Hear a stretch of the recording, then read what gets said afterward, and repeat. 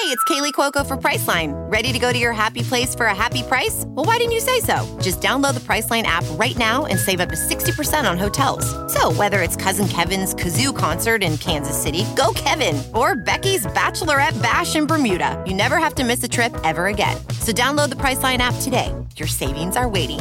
Go to your happy place for a happy price. Go to your happy price, Priceline. Welding instructor Alex DeClaire knows firsthand how VR training platforms like ForgeFX can help meet the demand for skilled workers. Anywhere you go look, there's going to be a shortage of welders. VR training can help welding students learn the skills they need to begin and advance in their career. The beauty of virtual reality is it simulates that exact muscle memory that they need. Explore more stories like Alex's at meta.com/metaverseimpact.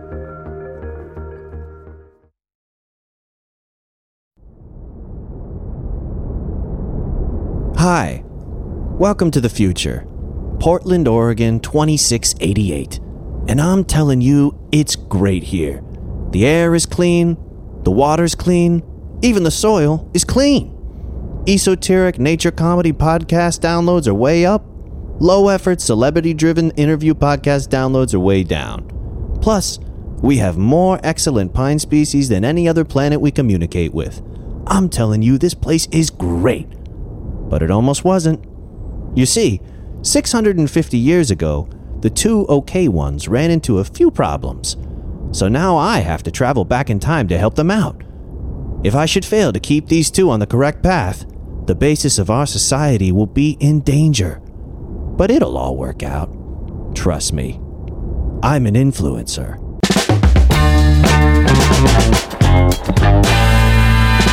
I'm renowned master arborist Casey Clapp. And I'm tree-curious musician Alex Croson. And we're completely arbitrary. And cut. All right, I think that'll be our best Instagram reel yet. Me too, dude. I just hope people get the reference. Alex, most of our audience was born in the mid-90s. Of course they'll get the reference. All right, now let's pick a tree for this week's episode of our show.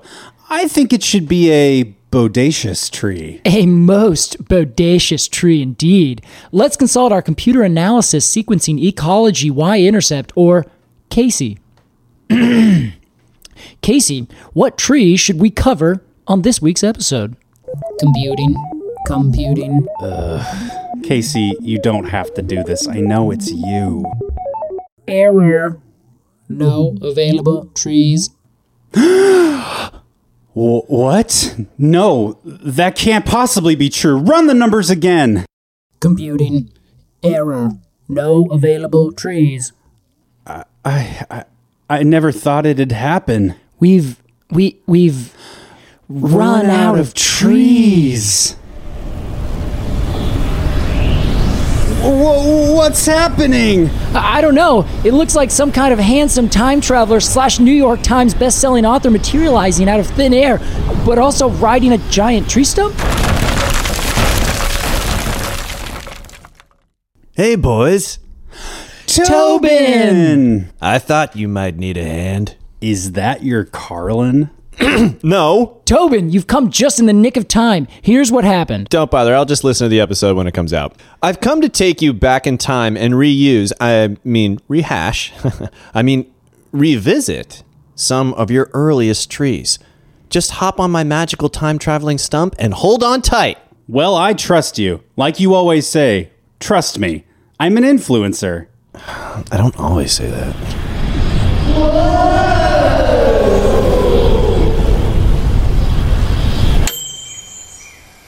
Where are we? Welcome to a Pacific Northwest forest. Oh, I guess we just thought you were taking us to like ancient Egypt or something, to the dawn of time. Yeah, we can see this literally any time. We're like 20 minutes away from my house. Maybe you know where we are, but you don't know when we are. Tell us! 2021. Whoa! And look around you. These are Douglas-firs, the very first tree you talked about on Completely Arbitrary. Whoa. Major throwback, dude. You've both always secretly wished to have another shot at covering such an important tree, but with the production quality standards you've come to be known for. It's true. There were many fun facts left unsaid, but we were just babies. We didn't have the budget or the experience. Then seize this chance! We'll seize it, Tobin. We will. We won't let you down. I'll leave you to get reacquainted with your arboreal subject. This is an audio format, so you can't tell that I just winked. Oh, there's subtext. I see. Okay, gotcha. Okay. So long, boys! I'll be back to pick you up when you've gotten what you need. But how will we know? You'll know! Trust me! I'm an influencer!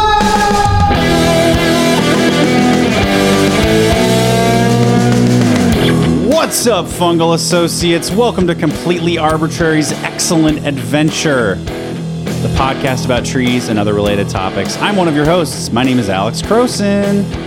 I am another one of your hosts. My name is Casey Clapp. I'm happy to be back here again. What a whole new world it is, Alex. That's right, Casey. It feels just like old times, but somehow new. You know what I mean? I do. I feel you real hard. You and I are sitting here in a Pacific Northwest forest in the year 2021. It's so different. So, Casey, let's pull back the curtain a little. All right. Yeah, that's fair. And just briefly tell people what we're doing here. Welcome, everyone, to the history. Welcome to the history, as they say. As they say, it's very common. Most people know this. See, I'm very thrown off, Casey, because this format is atypical. Where are we, right? I get into this muscle memory, and there's a new muscle being worked here. Yeah, getting a little sore. But I need to go take a nap. This is Completely Arbitrary's Excellent Adventure. We are taking a trip back in time to visit 4 of our favorite and your favorite trees that we covered in our very first season of Completely Arbitrary, Case. That's right. We specifically wanted to do this because we kind of wanted to go back. For those of you who have been either longtime listeners or you're brand new and you've gone back, you could probably tell there's differences between our first episodes and our later episodes. And it took us a couple tries to kind of like figure out what our scheme is, what we're doing here, how we're going to do it, how long they're going to be. So we personally were like, man, there's so many other things I wish we could have said about this. For sure. And then other people also asked about this. And in particular, we reached out to all of our patrons and we said, patrons on patreon.com, what do you want to hear again? So if you're not a patron, of course, do that. You can get access to that kind of cool kind of interior directions that we do. And this was one that I think there were 14 or 15 votes to have this Douglas-fir be done again. That's right, yeah. And I guess not votes. It was that many people said, do this tree again. Yes. Then it was also true that you and I wanted to do again in particular. It is our first episode, so now we're going to be doing it again to kind of say, okay, hey, let's take another swing at that. It feels very exciting to be back, Case. Yeah. How do you feel now, Alex? This is. I think technically we said 2021, but that's when it came out. I think officially we recorded that one in 2020. So it's true. The timeline's completely off here. You know what? I feel like a college senior revisiting the halls of his middle school. You know what I mean? Yeah. There you go. Yeah. Everything's so much smaller. It's so much smaller. You don't realize the change until you're gone. Yeah, man. I'm very excited. I'm really glad that we're doing this straight. There's no gimmick, no parody. Yeah, there's nothing goofy going on here. That's right. We're just taking it seriously for the first time in our fucking lives. You're welcome, people. We heard you. No more gimmicks. And here we are, Casey. We have some new exciting things to talk about this Douglas-fir Pseudotsuga menziesii. And we have some new questions from our patrons precisely about the Douglas-fir.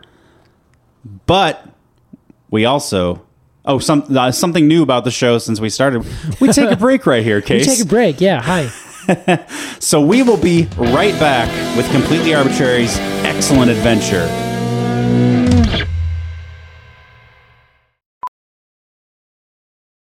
As a professional welder, Shayna Ford uses Forge FX to practice over and over, which helps her improve her skills. The more muscle memory that you have, the smoother your weld is. Learn more at meta.com/metaverseimpact.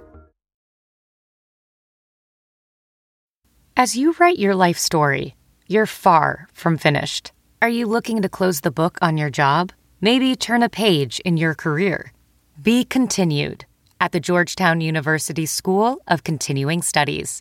Our professional master's degrees and certificates are designed to meet you where you are and take you where you want to go. At Georgetown SCS, the learning never stops, and neither do you. Write your next chapter. Be continued at scs.georgetown.edu/podcast. Hey everyone, I am Fran. And I'm Tom. And we are the co-hosts of the Native Plants Healthy Planet podcast. Yeah, and on the Native Plants Healthy Planet podcast, we talk about native plants, obviously, and also a lot of ecological topics. We have sit down with experts, we sit down with authors, we sit down with college professors, and really dive into some of these topics that you might not always think about when it comes to ecology and native plants. And, you know, doing this, we have a good time too. We have a couple laughs. So. Oh, yeah, it's a lot of fun. So make sure you tune in every Friday. And until then, keep it native.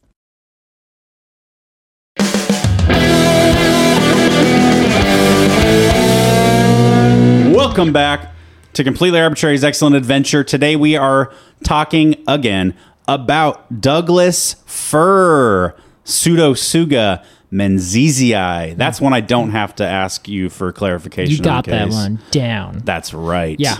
Well done. Thank One thing we did learn after this, one of my friends who lives in Scotland messaged and said, oh, actually, the only reason that it's a Z is because the actual sound of Scottish menzies is actually, it's just, there's no letter for it in the English alphabet. So it's actually Mingus, apparently, is how you would pronounce menzies if you were pronouncing it kind of the traditional Scottish way. That's amazing. Yeah, so this would really be Pseudotsuga mingisii. Mingisii. Which I'm sure someone else in Scotland's going to be like, shut up, you guys. You don't know what you're talking about. But that's what I want to imagine now. Every time I read Menzies, I always think Mingus, and it just makes me giggle. It's wonderful. So Casey, usually I have to say, let's imagine that you and I are in this place to ID this tree. But here we are in a Pacific Northwest forest that Tobin dropped us off in. Thanks, Tob. It's a little cold for my taste. What, you live here? He should have told us to bring a jacket. That's all I'm saying. Fine. Okay, fine. As the arbiter of this time traveling adventure, he didn't do his homework. That is fair. Yeah, well, he is from Southern California. They forget sometimes that coats are required up here in the Pacific Northwest.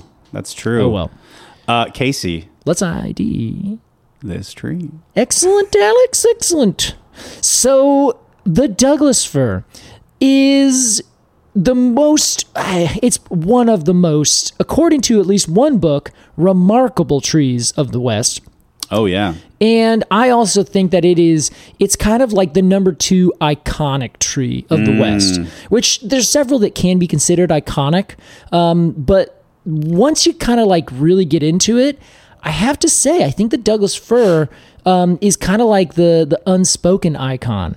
And so if you come out west and you see a tree, especially the further west you go, and the higher up you are often, you will find Douglas-fir there. Yeah, it's kind of like our primer, you know? Yeah. It's the Pacific Northwest Forest's primer paint. That's, what a lovely description. I agree. And then you put other colors on top of it. Yeah. But there's still plenty of white underneath, there's right? Plenty, and it's all over the place. Yeah. Yeah. Well, when you said it was the number 2 most iconic tree of the West, I think I know your number 1. What is that? Is that a ponderosa pine? I think it is a ponderosa pine, yeah.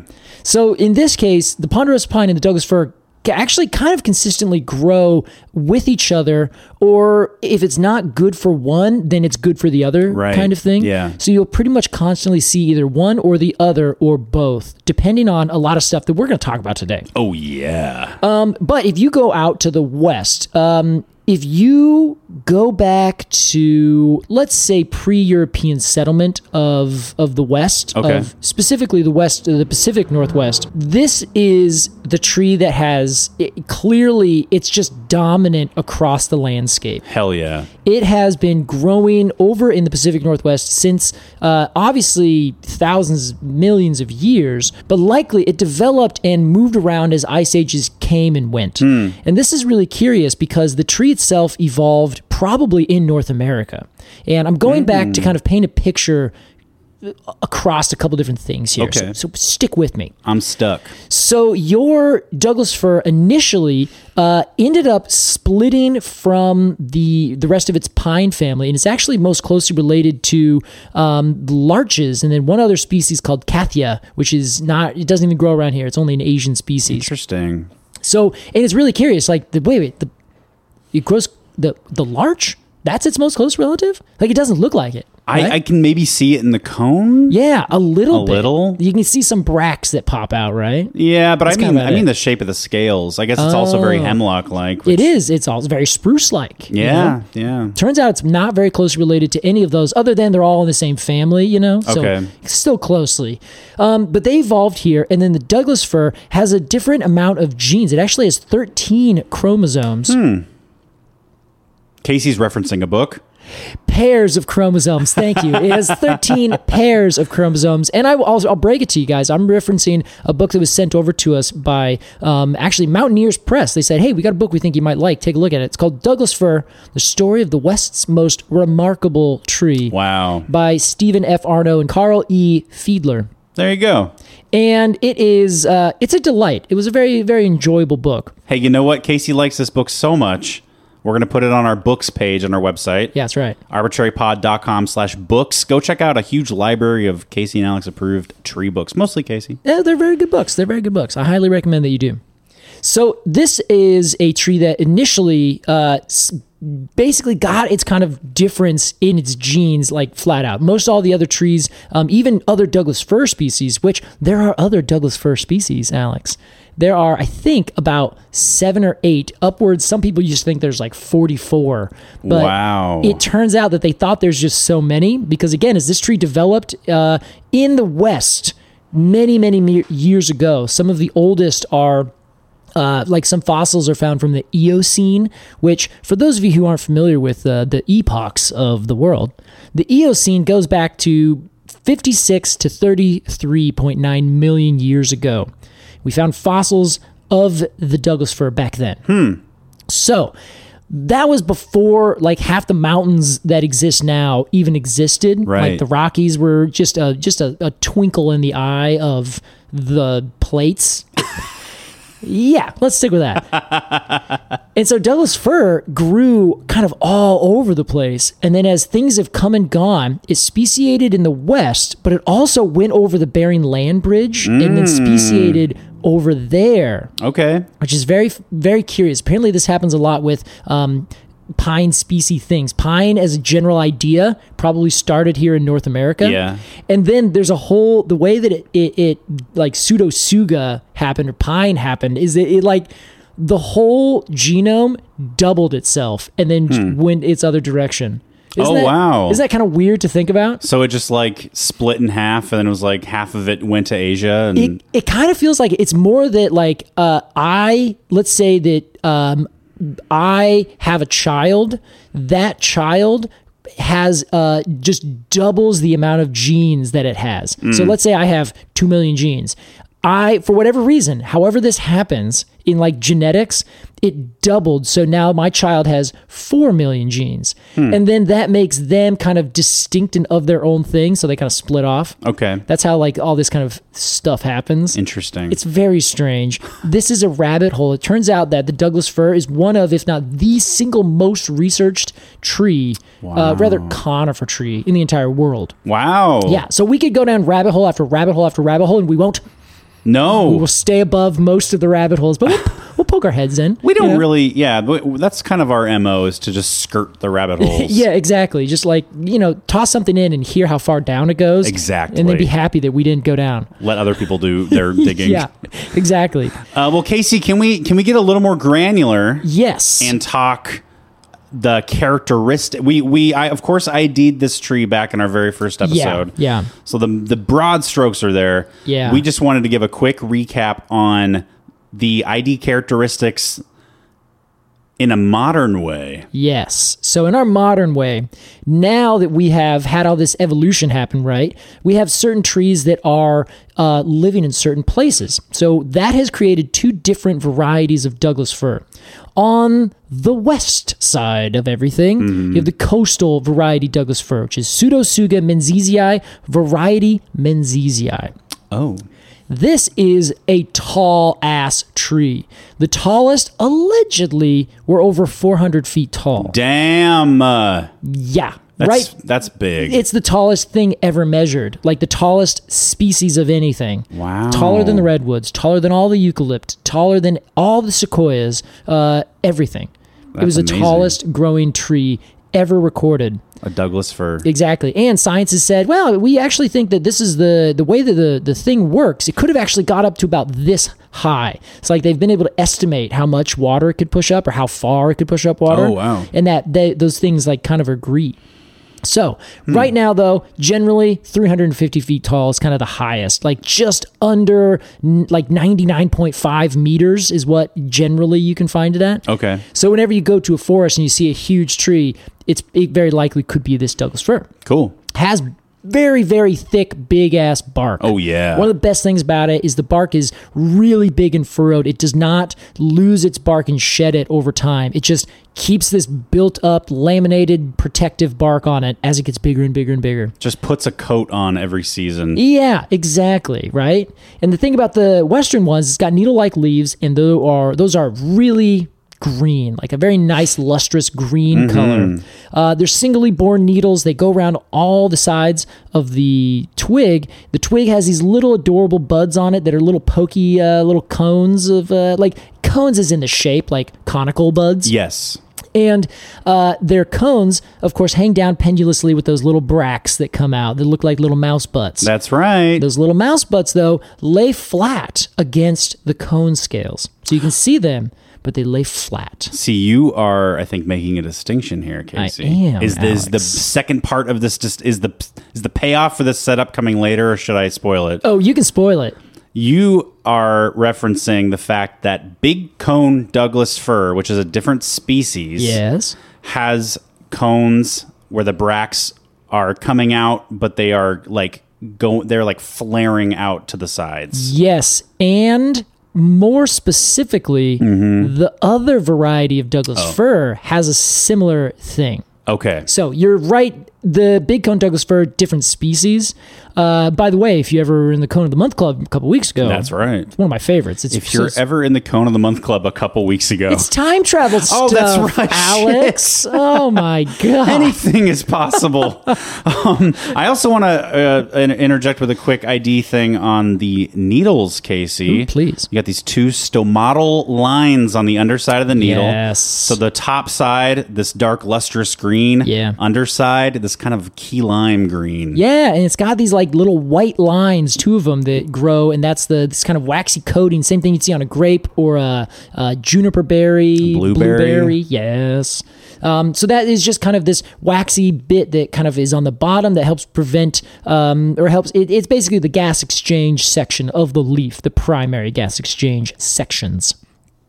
So if you are then, if you go further to the east, or if you're coming to the west, the first trees that you're going to find of the Douglas fir variety are the interior Douglas fir variety, otherwise known as the Rocky Mountain Douglas fir, otherwise known as Pseudotsuga menzizii, variety glauca. Glauca. Okay. The glauca is in reference to it being a little bit lighter in color. So the bark tends to be very thick. The trees are a little bit shorter, often way shorter. And the needles are a little bit more bluish tinged. They're not quite so dark, lustrous green, or kind of even a bit of a yellowish green. Glauca. I wonder where that comes from. Yeah, that's a good question. Usually it always refers to kind of a whitish, kind of lighter, bluish kind of color in botany, at least. this interior growing tree, they both grow on these separate sides. So the interior coastal Douglas fir grows from Vancouver Island down along the coast all the way down into Washington and into Oregon. And at that point, it starts to grow out further to the east and then gets as far as essentially the Cascade Mountains.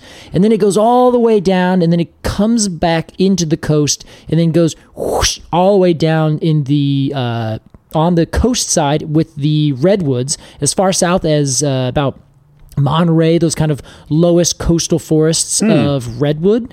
And then it also grows in the Sierra Nevada all the way down at higher elevations as you go further south. Okay. The inland variety does not actually come into California whatsoever. But Alex, it grows from like the highest range, I think it's something like a couple 100 miles north of the border in Canada. Oh. They grow up there, like near Jasper, in the kind of big national park section over there, like where Banff is at. Okay. And then they grow south on all of the drier areas, mountaintops, and places that are just moist enough, but not quite so moist that they're kind of a tropical or a temperate kind of rainforest, not tropical by any means. This is Glauca? This is Glauca, correct. And then it goes all the way down the spine of the Rocky Mountains, all the way down through Utah, all the way down through Colorado. Wow. All the way down through some very high peaks in Arizona and New Mexico. Wow. The oldest species of the interior is in Mexico, or in New Mexico, and it grows on a little like section of the world that's kind of this volcanic, like really rough space. I think it's called the Malpais or something like that. And that's where the oldest interior ones are, which I think are upwards of about 1,200 years, but they're like maybe 15 feet tall. Like they're this weird, like ancient things that have just been growing there, undisturbed, fighting for their lives every single day. Oh my God. Wild. What a awful existence. Right? And then that's just, they just sit there and they just take these drought conditions. Like it's crazy, Alex. Like it's just mind blowing to think about this. Will those like that singular tree, will it still grow cones? And yeah. Okay. Still grows cones, still puts out seeds. Whenever it has enough resources, it does that. Well, I'm always wondering about this, Casey. Yeah. The cones of a really, really, really old conifer, they don't look any different than young conifer cones, right? No. Yeah, exactly. They all grow the same cone. They all go the same cone. And when you think about it, an old tree is not necessarily like you and I. We get old, our bodies are old. All the parts have been doing the same thing for the same amount of time, or for a long time. Douglas fir, any other tree, they regenerate a new ring of growth. Right. So maybe like the bristlecone pines can keep needles from 20 or 40 years back, but all the other cells are, for all intents and purposes, brand new. Interesting. So each cone that comes out, it's like, hey, I'm a brand new cone. I've been dealing with these people, these cells behind me for as long as I've existed. They've only existed for not a whole long period, because it kind of just regenerates a new ring. Yeah. All these things grow again every year. Okay. So an old tree is really just the most recent version of it on its old skeleton. Wow, man. Yeah, isn't that a fun way to talk about it? I'll give that a hearty whoa. Oh, bogus. I think I might have misspoke and said Mexico earlier when I meant New Mexico. But, Alex, it doesn't end there. It turns out that this tree grows all the way down into southern tropical Mexico. Wow. What? This blows my mind. Like, it truly is something that I thought about, but I actually thought a different tree had this distinction. The Douglas fir has a latitudinal range that is greater than all other trees in North America. What? It grows from... This is Menziesii? This is just the Douglas fir as a species. So okay. The two varieties would be a little bit different, but essentially the answer technically to your question would be no Glauca, because the Glauca grows all the way up from like north central British Columbia, right, all the way down to essentially Oaxaca, like south giant tropical mountains. What? In Mexico. That's insane. Incorrect. It is wild. I'm sorry that you think it's incorrect. I can't, Alex. I can't agree with you. I actually... Wow, Bill and Ted are fighting. They're really upset at each other. I mean, Casey and Alex. Yeah, that's crazy. Okay, so I say incorrect because I have a very hard time picturing what I know as a Douglas fir. Yeah. In like a tropical rainforest. Yes, it's crazy because it's not a tropical rainforest. Oh. They grow at like almost 13,000 feet in elevation. Okay. So they're like the highest peaks you can find have trees that grow at lower elevations further north. They're like the bristlecone pines of Mexico. Yes, yeah. Okay, those gnarled, really, really, really old mountaintop trees. I should take that back because they're not that gnarled. Okay. As far as I know, they're not even like ancient trees in any regard. Like they're kind of good size, maybe 2 feet in diameter, but they're not like the ones in New Mexico that I was saying that are the really old, like 1,200-year-old little dwarf things. Yeah. Those trees are like the bristlecone pines. Okay. The other ones in Mexico are just... they're just growing down there. Yeah, okay. But at this high kind of nice, cushier side of the mountain. And they're reproducing and everything? They are. They're reproducing quite well. Wow. The only reason they would be a little bit threatened is because, historically, the people that live in this area would just go up and collect wood. And they would cut down trees for whatever they need to. And there wasn't a whole lot of like, oh, wait, hold on. These trees are really unique. They're the only ones that grow down here. And there's a couple different groves, a couple different mountains. But I think at this point, people have recognized and say, oh, well, let's just not cut that one. There's plenty of pine trees over here we can cut. Let's just do that. Yeah. So it's mind-blowing. Wild. It is the tree. I used to think that it was actually the lodgepole pine that grows in the most largest range north-south. It turns out it's the Douglas-fir. How about that? Yeah. Doesn't that make you proud to be an Oregonian, Case? Yeah, it kind of does. It's a state tree, Yeah. I have no national or subnational pride. Oh, man. But I do have a little bit of the Pacific Northwest is pretty cool. And I'm from here. I'm with you on that 100%. Yeah. I like the Pacific Northwest. It is my place. I feel good here. Yeah, me too. Yeah. So this is the tree of the Pacific Northwest. It sure is, Casey. I think the pride that comes along with it goes back to peoples who have lived here since time immemorial. Because this tree has been used since time immemorial. Not only is it one of the biggest trees that have grown around here, its bark is also historically been one of the best barks to use for firewood. Oh. People wouldn't use the bark and scrape it like in the springtime if they're trying to flavor different bits of food. Pemmican is the term, where they take like nuts and seeds and fruit and kind of mash it together. Native Americans would eat this. It's kind of like, think about it as like a grain bar today. Yeah, it's like a little energy bar. Yeah, like exactly. A kind bar.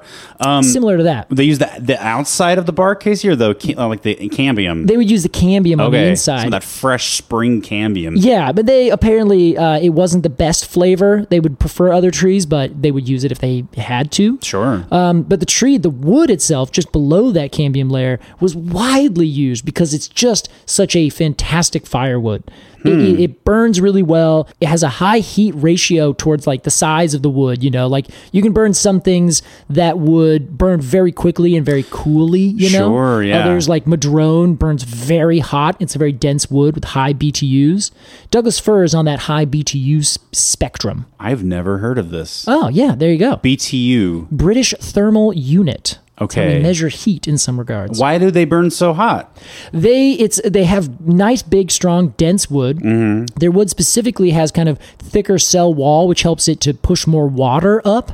So because it can push, or it has these kind of denser cells, then the wood itself burns very well. It also has a lot of sap and pitch in it. So that just makes it, adds to it because that's very flammable. Okay, interesting. Yeah, so it's got this this great ability to be worked or used for fire. It's got a great ability to be worked for canoes and has actually apparently been used even in Hawaii. Logs would float over and they would find them and they would then turn those into canoes like ancient Hawaiians would do this. Wow. Yeah. And of course, all the native peoples here would use them because it was everywhere. They would find a tree, they'd find a down tree, they'd even find them like washed up, and they would turn them into these huge, big dugout canoes, like famously giant trees, famously giant canoes.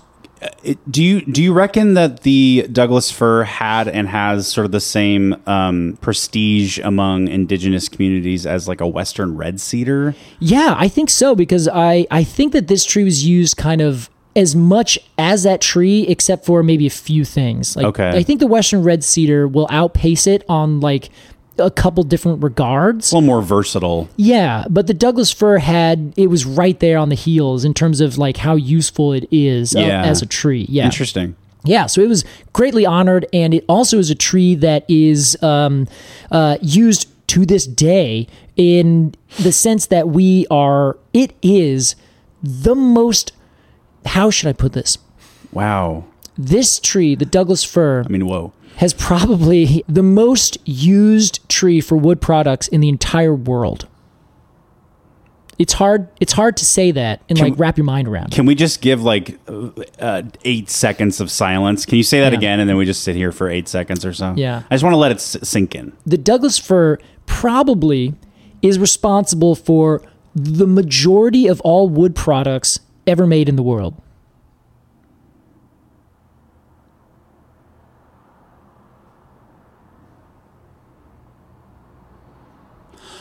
Whoa.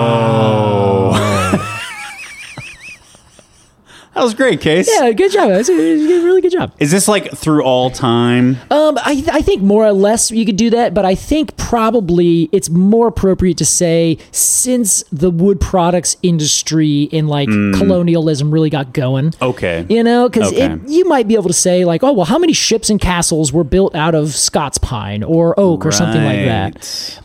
But the Douglas fir, since first Westerners started coming over, they were like, wow, this would be a great ship for masts, and they turned it into masts for ships. And then they would use those and sell them and take them across the entire world. They would send ships down to South America, to Tahiti, to all over the place, Australia. In the late 1800s, early 1800s, they would do this. That would then also, they would be used to build all these different cities.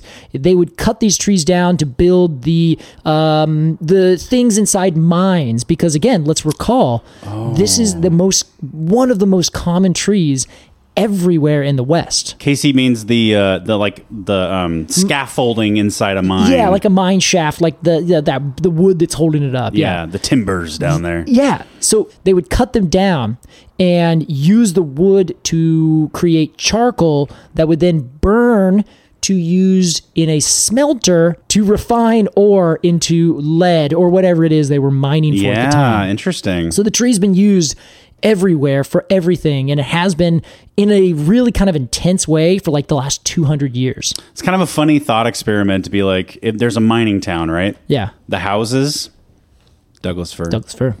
The mine shaft, it's Douglas fir. The charcoal in the kiln, Douglas fir. Douglas fir. The railroad ties that the railroads are laid on to get to this mining town, Douglas fir. The mayor's name, Douglas fir. It's so the tree itself, like moving through the kind of indigenous uses, which again, it was a tree that was used for all sorts of products and all sorts of things. They would use the roots of it, and they would turn the roots into nets, and they would get a dye from the wood and use that to color the nets so the fish didn't see, which is a lot of different trees have been used for that kind of dye. That's right. Are you talking about like those secondary roots, those hair, those kind of tendrily? Exactly, really long, skinny ones, not the big, thick ones. Okay, yeah, exactly. Yeah. So moving from there to the kind of more modern sense of it, where this tree is now, first off, when these white sailors would come over, the entire coast, like everywhere, they were covered, every coastline, with gigantic Douglas firs. It hasn't changed, Case. It has so much, Alex. It's changed, Case. It has changed so much.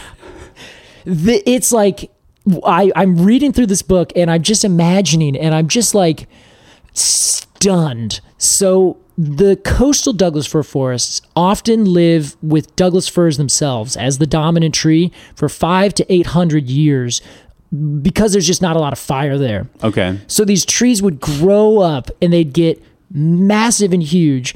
And before anyone was there with a saw or a whole team of people to cut trees down, you just had these gigantic trees from the mountains all the way down to the actual coast. So if you've ever gone to Olympic National Park, there are some big trees there and some forests where you're like, whoa, every tree here is massive. It's not just, well, there's a grove over there. It's every single tree. This was everywhere. Seattle, wow. The entire metropolitan area covered in gigantic Douglas fir. All of the West Hills, all the way to the coast from Portland, giant Douglas fir. These were like old growth forests. Yeah. Old growth forest, untouched by the modern industrial saw, so to speak. Yeah. And that was the case all the way from BC, the entire island of Vancouver, all the way down to essentially the Central Californian mountains on the coast. And all of the west side of the Cascades from essentially central Northern California up. Like the amount of space that this tree took up in terms of its habitat and the size that it got just blows your mind. It is kind of interesting to look at our forests today. Yeah. There's a lot of Douglas fir. There's a lot, probably more than there used to be. Oh, interesting. Yeah. But they're probably not all as big and luxurious as they used to be. Precisely, which is half the reason why there's more, Yeah. For instance, we are in a room that's about, 15-ish feet across? No, I live in a mansion. This room is... Sorry, I meant 15 meters. Yards. Yes, yeah, excuse thank me. you. Apologies. You guys are really supporting us well here at this podcast. So right now, one of the biggest Douglas firs ever measured would be able to fit probably uncomfortably in this room. Like the diameter, the trunk. Yes, the trunk at the base, the diameter of it. Yeah, that's huge. That makes me feel very weird. Sorry, I love giving that example. So when people look around, they can kind of estimate how big a tree would be. Yeah, some of the biggest ones easily 13 to 14 feet in diameter. That's incredible. I just want to say that big diameter trees, like the biggest of the big, like you just saw the redwoods, just a little while ago, make me feel very uneasy. Really? I don't think you're alone, but why? I get kind of like almost like reverse vertigo. I'm like, oh, it's way too big. It's way too big. I'm so small. Curious. You know what I mean? That's not really reverse vertigo, but it makes sense to my Yeah, I like head. it's a fair description. I like the description of it. Yeah, I think it just like makes me really I look up and I get very dizzy because I'm like, that is so fucking big. It's doing it all by itself. Yeah, oh like what's God. holding it up? Oh my God. Itself. Yeah, interesting case. Yeah, so imagine that big tree, this one, 13, 14 foot diameter tree, right? That's one tree taking up this entire space. If we had several 2-foot diameter trees, we could put like maybe 10 of them in here. Yeah. So that's why there's probably more now than there used to be. I see. They're smaller, but there's more. Exactly. They're taking up the same amount of space. Yeah, right. And that's, it's classic basal area of, if you're ever doing logging stuff. Those basal areas. Well, I know what that means, and we'll talk about it some other time. Yes, there you go. But so the other thing that kind of comes with that is how did these trees grow? And what's very curious about the Douglas fir, a couple weeks ago, we finished our succession series. Yes. The Douglas fir is a classic example of an early succession tree. Really? Yes. It comes with disturbance. And this is one of the most important things that this book hit on was the ecosystem that was prior to the colonization by Europeans, the landscape was dominated by fire. Now, this was either fire set by the native peoples in this area for a multitude of reasons, or it was fire lit by lightning. Yeah. And it was all happening all the time. And one of my old professors and someone actually asked us this question, and we're going to cover it because another sneak, at some point very soon, we're going to talk more about logging, and so we can get a little bit more into this. But an old professor that guest spoke at one of my silviculture classes way back when said, if we don't log Douglas fir, it will go extinct. To which I went in and continued to be in a rage about. I hated that guy. He was such a old school, old timer kind of logger, and took kind of what I'm about to discuss and just took it to almost a logging propaganda kind of level. Yeah. And essentially, because it is a early successional tree, it will start to grow in some place, and it loves to come in after disturbance. So disturbance comes through, Douglas fir reseeds and will start growing up again. The difference is once you stop having fire or other disturbance, other more shade-tolerant trees will come in and take over, whether that's a true fir, western hemlock, western red cedar, those trees, they will over time outcompete, and Douglas fir does not like to grow in those nice shady understories. It just won't do it. So if you don't have any fire, you don't have any new regeneration of Douglas fir. So if we take fire off the landscape and we don't log, then all the Douglas fir, given, 500 to 800 years, will grow up and then die and then get replaced by western hemlock, for example. Okay. So then, in that case, if you just take such a dumb, simplified version of reality and apply it to this, old professor guy, I don't even remember his name. I just remember being like, wow, you are misleading these students so intensely. That's how little you respect him. You didn't even bother to remember his name. No. I was so mad about this guy. Like, Malpheus Turdberger was his name. That was exactly his name. Alex, how did you know? Oh my God. So he said, if we don't do that, if we don't log, then they're just going to die. Like, they're all going to grow up, they're going to die, and then Douglas fir will go extinct. Because, of course, there's no other possible kind of disturbance other than logging, which is required to keep Douglas fir as a living tree. Oh my God. It just gets so upset, thinking about this. We'll talk about that later. We'll put a pin in this rant. Okay.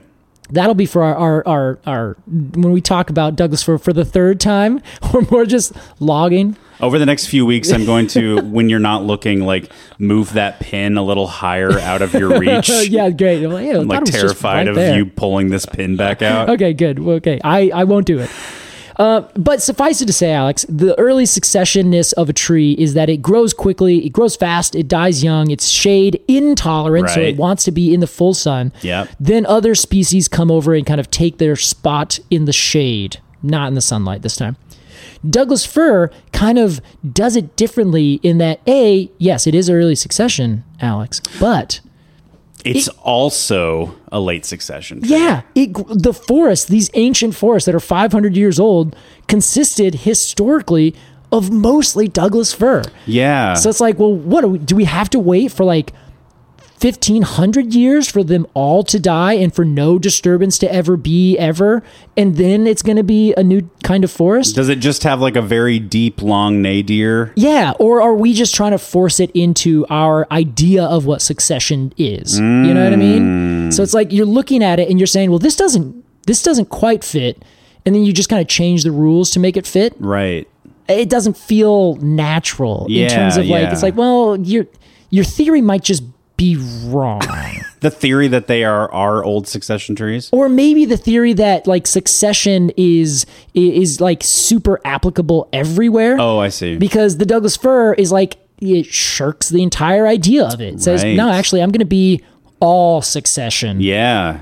So not to say all the stuff we covered earlier is complete bullshit, but I don't know, maybe it's not quite so cut and dry, I guess. I will say this makes me like the Douglas fir even more, Casey. I agree, Alex. It's a bit of a game changer. It is a changer of games. Yeah. Now, here's the other thing about this tree is that in this fire kind of relatedness that it's had, it is less fire resistant than, say, the ponderosa pine. So ponderosa pine forests historically would just be open forests. You would have a fire come through because it was very often set very intentionally to either have a certain kind of plant grow more often, keep it open for game, and it also just kept nice big trees all over the place. Everything seemed very healthy and worked out very nicely. Interesting. So Native Americans set fires all the time. Yeah. And it would keep Douglas fir at bay in ponderosa pine forests.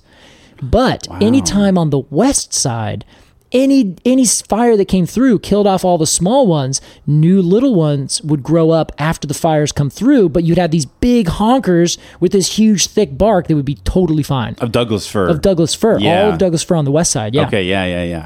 So you end up all the late succession trees, they get wiped out. Their bark isn't near as thick. So your hemlocks would just completely get ruined. Your western red cedars would just fall over. Well, they wouldn't fall over. They'd die and stand for like another 300 years. Then they'd fall over. But the Douglas fir kind of had this unique thing where it could be the early succession. I'll grow in after a fire every time. And then I will also just kind of keep being here forever. So, I'm still here. As Bane said, I was born in the fire. Yeah, he did say that. I got halfway into that and realized I was thinking of something else. Who's Bane? Yeah. So the thing is, the Douglas fir is a fire-dependent species across the entire range. And do we need to go back over the range one more time, Alex? No. Oh, shoot. Okay. Thank God. Let me do it. We're going from Canada down to Mexico. Back to you. Well, it's across that entire range. It's a fire-dependent species. Yeah. Even though it's a fire-dependent species where fire comes through every 400 years, it's also a fire-dependent species where fire comes through every 3 years. So when you say everything in between, you say fire-dependent. Yeah. You mean that it needs clearing in order to grow, right? Correct. Okay. Yeah. So it's and take up space. Exactly. It will be the tree that grows in after a disturbance, and the quickest, easiest disturbance, the most natural disturbance, is fire. Yeah. You're fired. You're fired. Douglas fir's like, oh, I'm not fired. Trust me. Wow, that reference really plays differently after the Trump administration, doesn't it? Yeah, it does. Isn't that weird? That's the same guy. It is. You forget that it is, but then you also don't forget the whole time. Like, yeah, you're fired. And you're like, oh, yeah, he's talking to the Prime Minister of Japan. What is he doing? Oh, Lord. What a time to be alive. What a time. Well, Casey. Yeah. A wonderful addendum to our Douglas fir canon. Yeah. And at this point of the show, we usually throw to a break. Yes. And when we come back, we give a cone rating.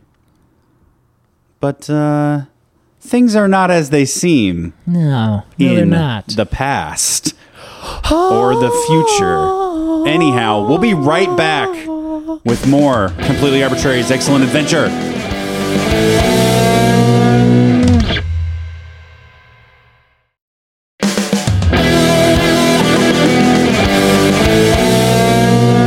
Welcome back to Completely Arbitrary's Excellent Adventure. Casey, at this point in the show, as you know, we would give our cone scores 0 to 10 golden cones of honor. That's right. However, once a cone score is given, it is canon. Yeah, it can't change. Once we enter it into its cell on our spreadsheet, it is there forever. I've tried to delete those 1,000 times, and I actually, whenever I press delete, my computer just turns off and says, weird. I refuse.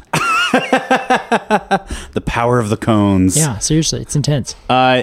Back in the day, this was January 7th, 2021. Yeah. You and I, of course, covered the Douglas fir, and for our cone scores... It was January 7th? Yes, that was its premiere date. Oh, no. Why? What? I've been thinking it was January 6th this whole time. Oh, you were a day off, Case. Dang it.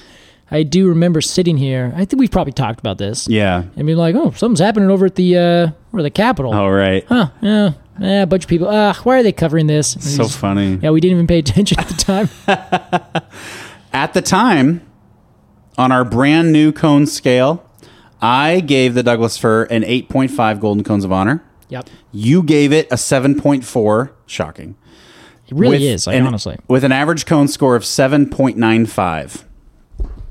We are not going to change those scores. And for the next 3 episodes in our excellent adventure, we will not be changing our cone scores. However, we will, in lieu of a review section, ask each other a simple question. Have your feelings changed? So, Casey, I ask you. We could probably do something more on theme. Oh, well. Have your feelings changed? Dude. Casey, have your feelings changed on the Douglas-fir? They have, Alex. I'm happy to report I am a changed man. Wow. I've always loved a Douglas-fir. Mm-hmm. And I believe at the beginning I gave it a lower score because they're everywhere. They are an uninteresting tree in the urban landscape because they are always there, always, all the time. Always. They're just there. It's just a known thing. Mm-hmm. You go anywhere in the West, apparently, you'll probably find a Douglas-fir, or at least a big cone Douglas-fir, which is, also more interesting, but also less interesting. It's just a Douglas-fir, Sure. That's how I felt then. I also feel that way now. However, I also have gained a bunch of different kinds of respects for this tree on a deeper level. Tell me more about that.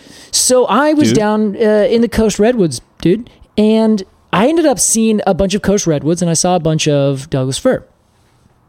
I decided that I prefer the look of a medium-aged Douglas-fir over a medium-aged Coast Redwood.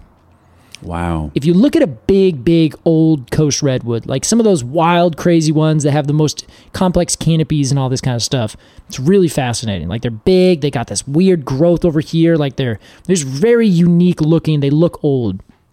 I think when you're just before you get to that age and it's like, oh, you're a big old tree, but you're not quite a big old tree. Yeah. Dude.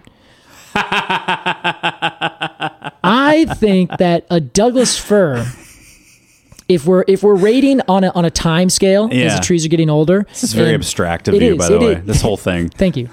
As we're rating on a time scale, so we have 0 on the where the X and Y axes meet. Yes. And then on the bottom is time going out. Let's say 1,500 years. Okay. The attractiveness is on the Y axis. Uh-huh. And I think if we took a lot of different trees, specifically Coast Redwood, which is one of my top favorite trees, I believe I gave it 10 out of 10 Golden Cones of Honor. The Douglas-fir, I think, as we move from the left to the right on the time axis. Yeah. The Douglas-fir, should be age, right? The age, the age axis. Yes. It doesn't really matter. I'm being pedantic. I appreciate your pedanticism. Well, thank you. I think that the Douglas-fir, it initially starts. They're parsimonious. Both of them are going up at the same time, and then the Douglas-fir shoots up once we get to like 2, 3, 4, 5, 600 years old. Killing that mid game. Douglas-fir, I think, is way more attractive in profile than the Coast Redwood. Okay. I think as they age, the redwood catches up. Sure. And then they're both at this like really uniquely high scale. Okay. But I think that I prefer the look of the redwood less than I prefer the look of a middle-aged Douglas-fir. Very interesting. This is what I think. I also think that the craziness of everything that the Douglas-fir does, and also I should add that this book has a visitor's guide in the back where they say, if you want to see the oldest, biggest trees over here, of this variety, they give you all this really interesting stuff. That's and great. You can go visit it. So definitely go check that book out. Cool. But that made me want to go visit all these trees and see just how cool Douglas-fir is. And the fact that Douglas-fir like initially started with pines and then went over to Asia and now is like still crushing it over here. Like I have to say, like, even though it is a dime a dozen, it's also one of those it's one of those things where it's like, well, I'll spend that dime and I'll get that dozen because they are nice. This is a great deal. Yeah, it's a great deal. So I think the Douglas-fir has raised up. If I was to go back and give a different cone rating, we can't go there, Casey, can we? It would be You can't. He isn't. A 9.9. Wow. That's what I'd say now. There's a huge fucking asterisk. So big it's covering up the 9.9. That's not how that works. Asterisks have to go afterwards, Alex. They cannot go on top. Even if you change the font size. All right. Well, I'm going to pretend I didn't hear that. Yeah, Casey. don't listen to me on that, but that's So you do feel differently. I feel differently. Okay. I feel significantly differently. The answer is yes. Yes. Alex. Yes. Dude. Yes, dude. Do you feel differently? Have your feelings changed about the Douglas-fir? My feelings for the Douglas-fir have appreciated over time. Oh. I'll say my appreciation has appreciated over time. It's gotten more valuable. Some fun wordplay there, Case. Yeah. In the beginning, January 7th, I knew not thing one about the Douglas-fir or trees. Yes. I was fresh as a lamb. Mm-hmm. I had no idea what the fuck you were talking about. Everything was new to me. I have gone through ups and downs with my interest and my appreciation in trees over the years. Mm-hmm. Years, Casey. Yeah. 2 whole years we've been doing this. Been a long time. And on the other side of that, I have come to appreciate all trees more. Excellent. By virtue of Douglas-fir being a tree, I do appreciate and love it more than I did back then. Hey. It's not that I've learned more. I mean, I have learned more about the Douglas-fir, but nothing has made me like really more crazy about the Douglas-fir, you know? Oh, but really? it's just a tree, and I like trees more than I did 2 years ago. Oh, I see. Okay. And I will not be giving this passive aggressive quasi new cone score. Okay. It's bunk. What? It's out. Whatever, bro. But if I were going to, not that you would. I won't. All right, fine. 9.5. Wow. It might have changed. I held your hand as we walked into traffic there. Thanks for holding my hand into traffic. 9.5 and a 9.9 Golden Cone revised score that doesn't technically exist. Yes. For the Douglas-fir. Asterisks. Fantastic, Alex. Just a wonderful showing. I'm just so happy. I'm so happy that we got to just check this tree out again. Yeah. Talk a little bit more about it. Also, you should go back and listen to it. We talk about the old trees, the big ones, the fungal associates that grow with it. It's where the whole thing started. So go back and listen to that episode first. Then listen to this episode as a second edition. This is really just a Silmarillion of the Douglas-fir. Yeah, we just wanted to talk more about it is really all we wanted to do. That's right, Case. That was our re-review of Douglas-fir 2. It's time for our completely arbitrary Q&A. This week, we've got a whole host of Douglas-fir questions coming from our patrons, Casey. If you want to join the Patreon and support this podcast and get that little extra, go to patreon.com/arbitrarypod. That's ARBORTRARY pod. A while ago, we asked the patrons to give us their questions on the Douglas-fir. Casey, we've collected a host of questions here to go over, and we're going to do them sort of lightning round style. That's right. Let's jump in, Case. Our first question comes from Jonathan Van Elslander. Casey? Hi, Jonathan. How much gene flow and population mixing is there between the coastal subspecies, that's Menziesii, yes, and the interior subspecies, that's Glauca? Correct. And what are some geographic areas where mixing occurs? What a great question. Yeah, so we think of these things as being over here and over here, but of course nature doesn't really work that way. Exactly, it doesn't. They actually grow up together, kind of where the coastal habitats and the Rocky Mountain habitats come together in northern Washington and southern British Columbia, and just a little bit of Alberta as well. There you Actually, well, I don't even think in Alberta, only in British Columbia, because Alberta kind of goes off and follows the peak of the range, so it's almost exclusively the inland Douglas-fir. And I'm assuming these can mate with each other, yes? Yeah, they can. And that's kind of the thing, is that they're not distinct species, so they still have the ability to interchange. So there's certainly a reasonable amount of gene flow, but in those places, they grow kind of in different habitats. Some grow in the drier areas, some are in the coastal one grows in kind of the wetter areas. So there's certainly some amount of gene flow. They are sympatric, which means they are two different species or two different sub-varieties that grow in the same spot. So they definitely have some amount of genes. How much? I don't know. That is where you'd need to go to figure it out. There you go. Thank you, Jonathan. Reed Thompson asks, what's the oldest Doug-fir fossil, and how did this evolve from other conifers? Oh, what an interesting question. So it evolved from other conifers. Like we said, it kind of split off of other things in the pine family. And the first evidence we have is like what we said earlier, the Eocene, about maybe 56 to 34 million years ago. And the first fossils of them, I think there's a little bit of wood, a little bit of seeds, cones, that kind of thing.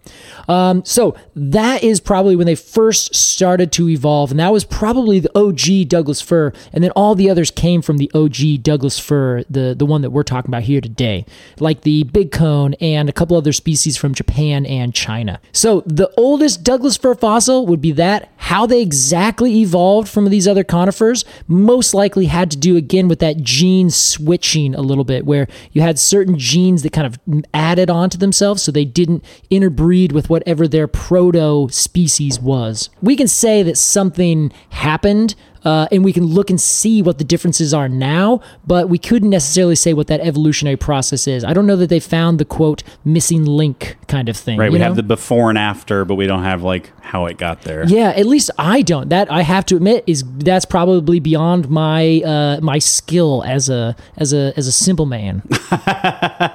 Thanks, Reed. Speaking of simple, Casey, the simple environmentalist asks, Hi. what causes the little bracts on the cones? Or is it that just the way it is? What's the difference between Douglas-fir and big cone Douglas-fir besides cone size? Very good question. So the genes are the big things that is different between the two. They're two different species. Most likely they were separated because Douglas-fir and big cone Douglas-fir don't actually have range overlap. So it's likely that some species, some population from a species of Douglas-fir, our Pseudotsuga menziesii, ended up growing down and got shanghaied in the Southern California mountains, and then just started to become its own species there over the next several million years. And it stopped interacting with all of the other populations that are growing everywhere around it, at least on the east side and on the north side. And what about those little bracts, Casey? I know that those are, what's the word? Those are modified cone scales. Yes. Yeah. And that's kind of the thing, is that a cone scale, almost every single one, every cone, especially in the pine family, they have a bract and a scale together. Some, that bract is very short and is almost disappeared. Right. Others, like the Douglas-fir, it actually extends out. So the larch sometimes has bracts. Different species of fir have bracts. So it's just a part of the cone itself. And this goes back to the very beginning ancientness of conifers. In fact, everything in the Cupressaceae, to my understanding, is actually the modified bract, and the scale itself has gone away entirely. Wow. And so it's a little weird in that regard. But fun. Yeah, so it's just a part of the anatomy of cones, especially in the pine family. And it doesn't necessarily have a strict function. Yeah, it doesn't. Maybe it did at some point. Right? Who knows? So I bet you that kind of becomes just the way it grows, where all the other things that make the Douglas-fir successful come with some baggage. That baggage being that it has this very long thing. I now wonder, are bracts anachronistic? Ooh, is that that's the right word? Yeah, like they're out of place chronologically. Yeah. I don't know. All right, That's a good question. Something to muse on. Yeah. Thanks, the simple environmentalist. Haley Hurt and Josie Smith kind of asked similar questions, Casey, so we're lumping them together. Okay. We're lumpers here today. Any lichen or fungal associates that live on Douglas-fir bark? And what about that cone fungus? Oh, yeah. Trulicata. Trulisatus? strobiformis. That's the one I have tattooed on me, Alex. That's right, strobiformis. Yeah. So for the first one, lichens and fungal associates that live on their bark, so many. Of course, you got Dyer's polypore. That doesn't live on the bark. That is fungal associate in the ground on the roots. Well, fuck me, right? The thing is, the bark gets so big and thick on Douglas firs that it can actually start to decay because it's so old and just sitting there. You can actually have things like mosses and bits of leaf litter and things like that accumulate in these big bark kind of furrows, and then stuff can grow on it. So a lot of times there's fungus, right, that's growing, but it's not like decomposing the bark. It's kind of just living on the bark because it has created this kind of little micro habitat. Interesting. So over time, it could maybe decay a small amount of the bark, but not a whole lot. Second, lichen is all over them all the time. Anything that's not kind of a dark brownish color is a lichen or a moss. So wherever there is lovely habitat, you'll find it growing.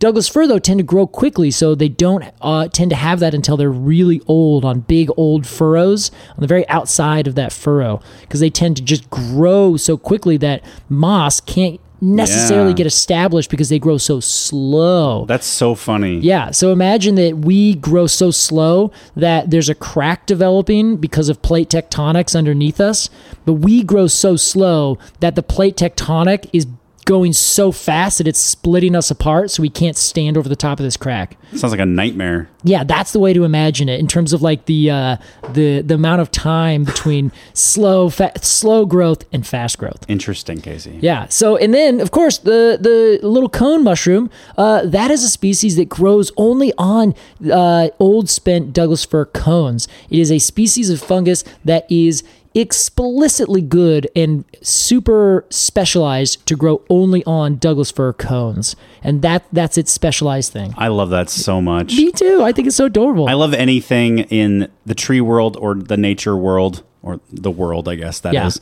that has like one extremely specific place in life. Yes. And just like this thing grows on the barnacles that grow on whales. Yeah. Because it loves this one chemical that comes out of those things. And that's it. You put me anywhere else and I die. I hate everything else. I love that so much.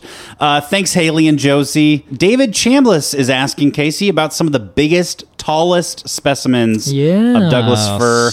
And where can we find them? It sounds like you need to buy this book and follow its guest book at the end. Yes, exactly. However, I could give you a quick answer from our favorite place, the conifers.org, the database of gymnosperms.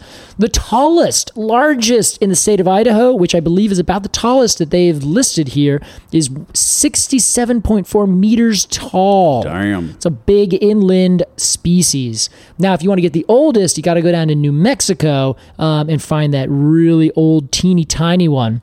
That one has been dated to be 1,275 years old. It's just incredible. It's mind-boggling. Just blows my mind, yeah. Especially for, I never think of Douglas fir as long-lived trees, I guess. Right? I don't know enough about them. Hey. Or I don't know enough trees to, I don't even know what I'm saying. Alex is like, I just don't know, okay? That's what I'm saying. I just don't know. Leave me alone. Stop asking me so many questions. Thanks, David. Alyssa Hoyt asks, why is Doug fir... We got to stop here, Casey. Doug fir. Oh, good question. Casey thought I was producing. It's ending the show. Like you stopped yourself mid-sentence. That was incredible. I want to get dinner. I got to go. Doug fir. Yeah. Versus Douglas fir. Yes. I don't think we call them Doug fir. Is that correct? Some people do. It's very common in the arbor world. Yeah. People are like, oh, some Dougs over there. And they just kind of refer to him very shorthanded. Okay. Yeah. All right. The reason I've said Douglas fir, no particular like. It's just I got in the habit of doing it. Is it out of respect for David Douglas, Casey? It is, and here's why. One of my old professors said we don't call it a Douglas fir, or we don't call it a Doug fir. It is a Douglas fir. It's named after a person whose last name was Douglas, not Doug. So we call it this. Clever. You know, like your name is Alex. It's not short for anything, right? Yeah, true.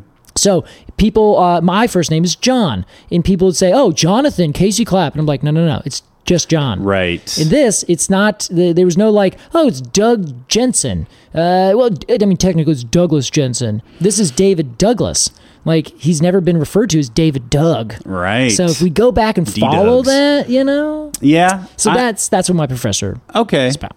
Yeah, I feel your case. So yeah, I'm not gonna. I don't think we should get on anyone's case. What do you have a preference yourself? I always say Douglas-fir. Yeah, Doug-fir reminds me of the bar and music venue here in Portland called the Doug-fir. Yeah, Doug-fir Lounge. Yeah. Alyssa Hoyt, why is Doug-fir the top choice? Sorry, Alyssa, I'm not coming after you. This is it. Just jogged something in me. We see you. Why is Doug-fir the top choice for lumber plantations in the Pacific Northwest? Well, Casey, we've answered. I think we've answered that. It's one of the most useful, fastest growing trees that has some of the highest quality wood for all the different purposes, a high ratio strength to weight. So it's very useful wood. And it's very strong. It burns well. It grows like gangbusters. So it's just kind of the perfect all-around tree. And we have 1 billion of them. Exactly. And we just constantly plant them. Also turns out that Gifford Pinchot, one of the first U.S. Forest Service, I guess he ran it when it first began. His idea of a good forest was a young, fast-growing forest, a la Germany, because they created forestry as an idea and a practice. Really? They'd cut down their trees hundreds of years ago. So they were like, well, we plant these new trees, they grow very quickly, and we can manage them very well. So that was a nice, productive forest. However, they came over and tried to apply those principles over here and said, oh, well, yeah, cut down all these old, slow-growing trees, and then let's replant them when they're young and fast and, like, growing really quick. That's a proper good forest. Wow. So here we are. I would love to talk about German forestry sometime. Oh yeah, hey, let's do origins. Let's do it. Thanks, Alyssa. Meg Bradbury. That sounded like I was being sarcastic. Thanks, Alyssa. Meg Bradbury. Alex is just super upset with people's questions. Thanks, thanks. Jessica. Why did you put quotes? Her name's Jessica. You can see it's right there. Yeah, we really appreciate it. Meg Bradbury has a question about national park planting, Casey. Yes. They found a Douglas-fir in Massachusetts and was able to correctly identify it. So congratulations, Meg. Well done. On your first, you said, cone ID. That's what I'm talking about. Well, so the Douglas-fir is, it's one of the most widely planted trees. There are tall species growing everywhere in Europe. It is an issue and a problem in some places in the southern hemisphere, Australia, New Zealand, and it's a very, very loved tree. In fact, I think there's more Douglas-fir growing in France than there are anywhere else in Europe. So it's planted all over the place. My guess is this was the Minuteman National Park in Massachusetts. It's a national historic park. Often those places are gardened, and there's a lot of horticulture to kind of have new interesting plants there, as opposed to a national park that's like Glacier, where it's kind of a natural space where they want to keep only the kind of more natural ecosystem intact. So my guess is that it's just a normal planted space, and it happened to have a Douglas-fir. Yeah. It's also a big, important tree for our nation, so I wouldn't be surprised to see it planted in important places. Cool. Yeah. Thank you so much, Meg. Chet.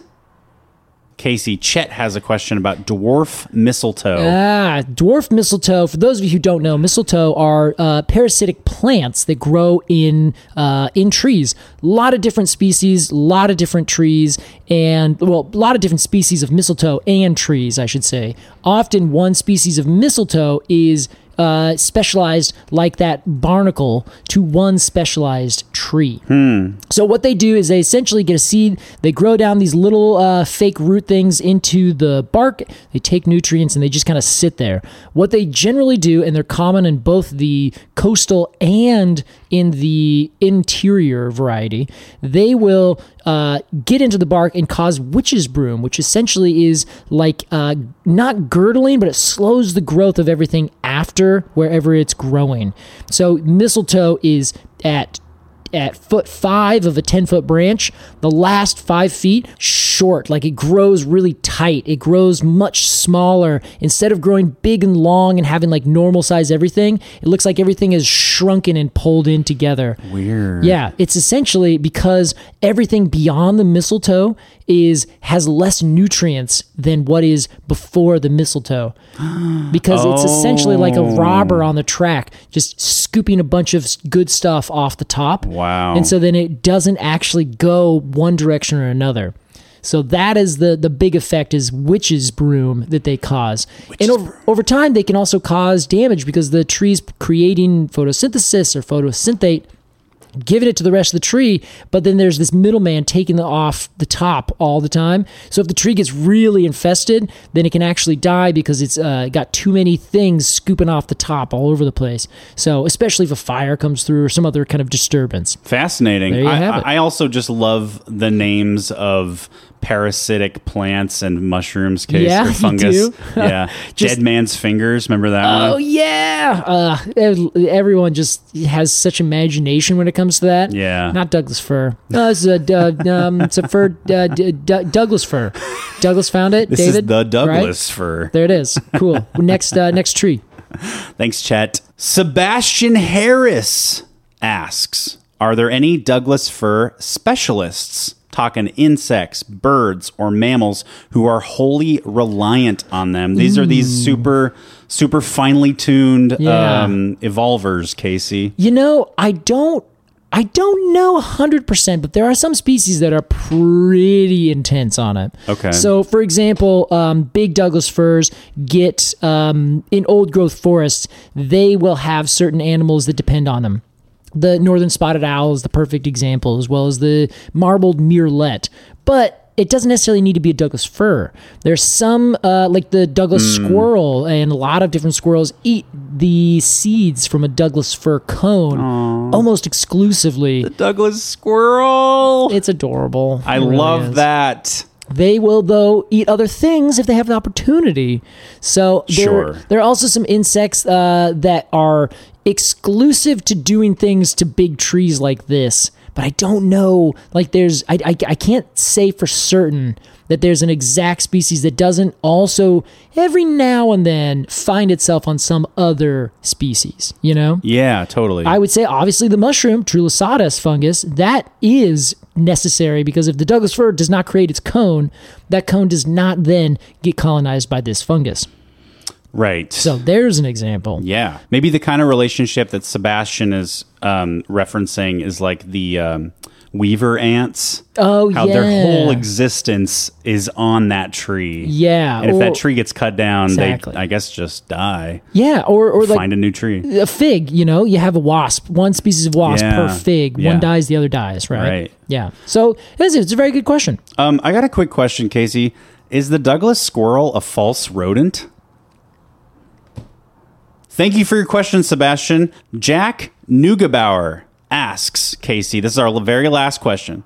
How many Douglas firs has Casey Clapp climbed? Casey who? Don't point at me like that. Much love, Jack. Thanks, Jack. Right back much at love you. back. I have climbed quite a few. So instead of a number here, I'm gonna kind of genetically modify this question. Ooh, okay. What do yeah. you think how high up have you been in a Douglas fir? Ooh, the highest I think has been 175 feet. That's in a Douglas just fir. crazy. It was a long ways. Wow, Casey. Yeah. I love you, and I wish you wouldn't do these kinds of things with your life. Well, thank you. I was well equipped to do that. Yeah. With some other friends down at a conference in Southern Oregon. I would be like your mom at the bottom, like, oh my, like having a panic attack. Dude, she did that once. I was pruning a Douglas fir from one of our family friends' house, and my mom was underneath, and she was like standing, safely away, but she was very, very like, and I was just like, Mom, if you can't handle this, you need to just go away. Like, then I had to like remind her that this is what I do you can't just sit there and be really worried. It's happening either way, so yeah. you can fret or you can ignore it. Yeah, exactly. But you're her little boy, Casey. Right, so you have to... She's got to be there. Yeah, so that worked out well. And then if you maybe had to give... Okay, how about this? Where was your favorite Douglas-fir to climb? Oh, honestly, it had to be that one down in Southern Oregon because it was huge. It was easily 6 or 8 feet in diameter. Damn. 175 feet tall, and the top, was so unique in that it just kept getting smaller and smaller and smaller and smaller and smaller, and then at the very tippy top it kind of just branched out to the left and the right and became these two little almost surface horizontal branches.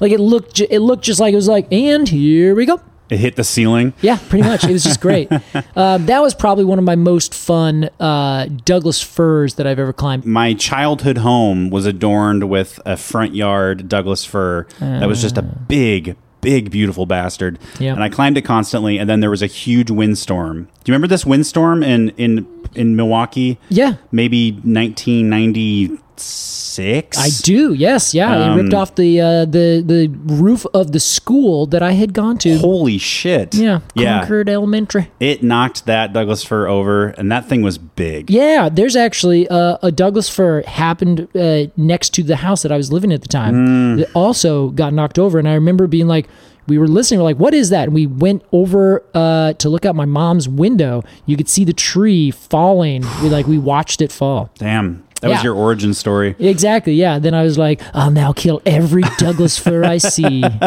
No, the wind killed it. You'll kill every wind. I'll save them, yeah. Thank you to our patrons who asked questions. We didn't answer all of them because not every single one was answerable on this podcast. Yeah, some of them are intense. Would take maybe their own episode to answer. But we want to thank Jonathan, Reed, Simple Environmentalist, Haley Hurt, Josie Smith, David, Grandma Teresa, Alyssa, Meg, Chet, Nico, Angie, Sebastian, Jack, and Travis for asking your questions. If you have a question for the podcast, you can join the Patreon, patreon.com/arbitrarypod. All you got to do is join at the $3 level. That's Quercus and Alder Q&A tier. And you have a chance to get your questions on this podcast. And if not, they'll be answered in a patron-exclusive Q&A episode that we do every few months. Yeah. Above that is the $5 tier, the Arboretum, where you get 2 bonus episodes a month about other related topics and trees. And you get 15% off our merch store at all times while you're subscribed. Above that is our crowning glory, the Cone of the Month Club. When you join that, you get monthly cone stickers. Each one is illustrated by an independent artist and printed at a small local sticker shop here in Portland. They're mailed to you in your physical mailbox with a little info card. They're very fun to collect and they're very beautiful. Above that is Arbitrary Plus. They're coming for you, Case. That's what every dad says when they hear they hear a little siren in the background. Yeah, you're right. Above that is Arbitrary Plus. For $15 a month, you get all of the stuff I have previously mentioned, plus 2 live streams. One with Casey and I talking about a whole bunch of stuff. Could be anything. And one with just me streaming a tree or nature-themed video game. We love doing them, and we hope you'll join us. Above that, of course, is our premier tier, the very tippy top, for $20 a month, starting at $20 a month, is generous admission. This is for those hardcore fungal associates with the capital to spare who want to support the pod in a really huge fucking meaningful way. And every dollar goes back into making this podcast. All of our patrons support this podcast. All of our non-patron, just regular fungal associates support this podcast. And we're happy to have you. We're happy to have everyone here. Well, Casey, we did it. We saved Completely Arbitrary. We sure did, Alex. And we learned a few new things about our old pal, the Douglas-fir, along the way. Oh, absolutely. I learned that insert episode details here. Fabulous, Alex. I learned that, Alex, make sure you update the script with facts from the episode. Come on, we're really counting on you. Sounds good, Casey. I just wonder where Tobin is. You rang? Tobin! What happened to the swirly wind entrance? I thought that one was a hoot. Oh, I have it set to Cartoon Magic Poof. This thing has 20 presets.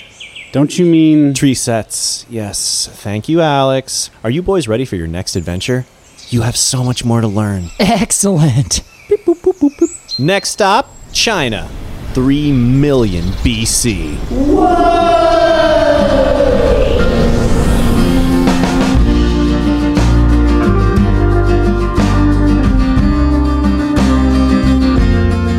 Completely Arbitrary is produced by Alex Croson and Casey Clapp. Our artwork is by Jillian Barthold, and our music is by Aves and the Mini Vandals. And you can support the podcast at patreon.com/arbitrarypod. And find additional readings at completelyarbitrary.com. Thanks for listening.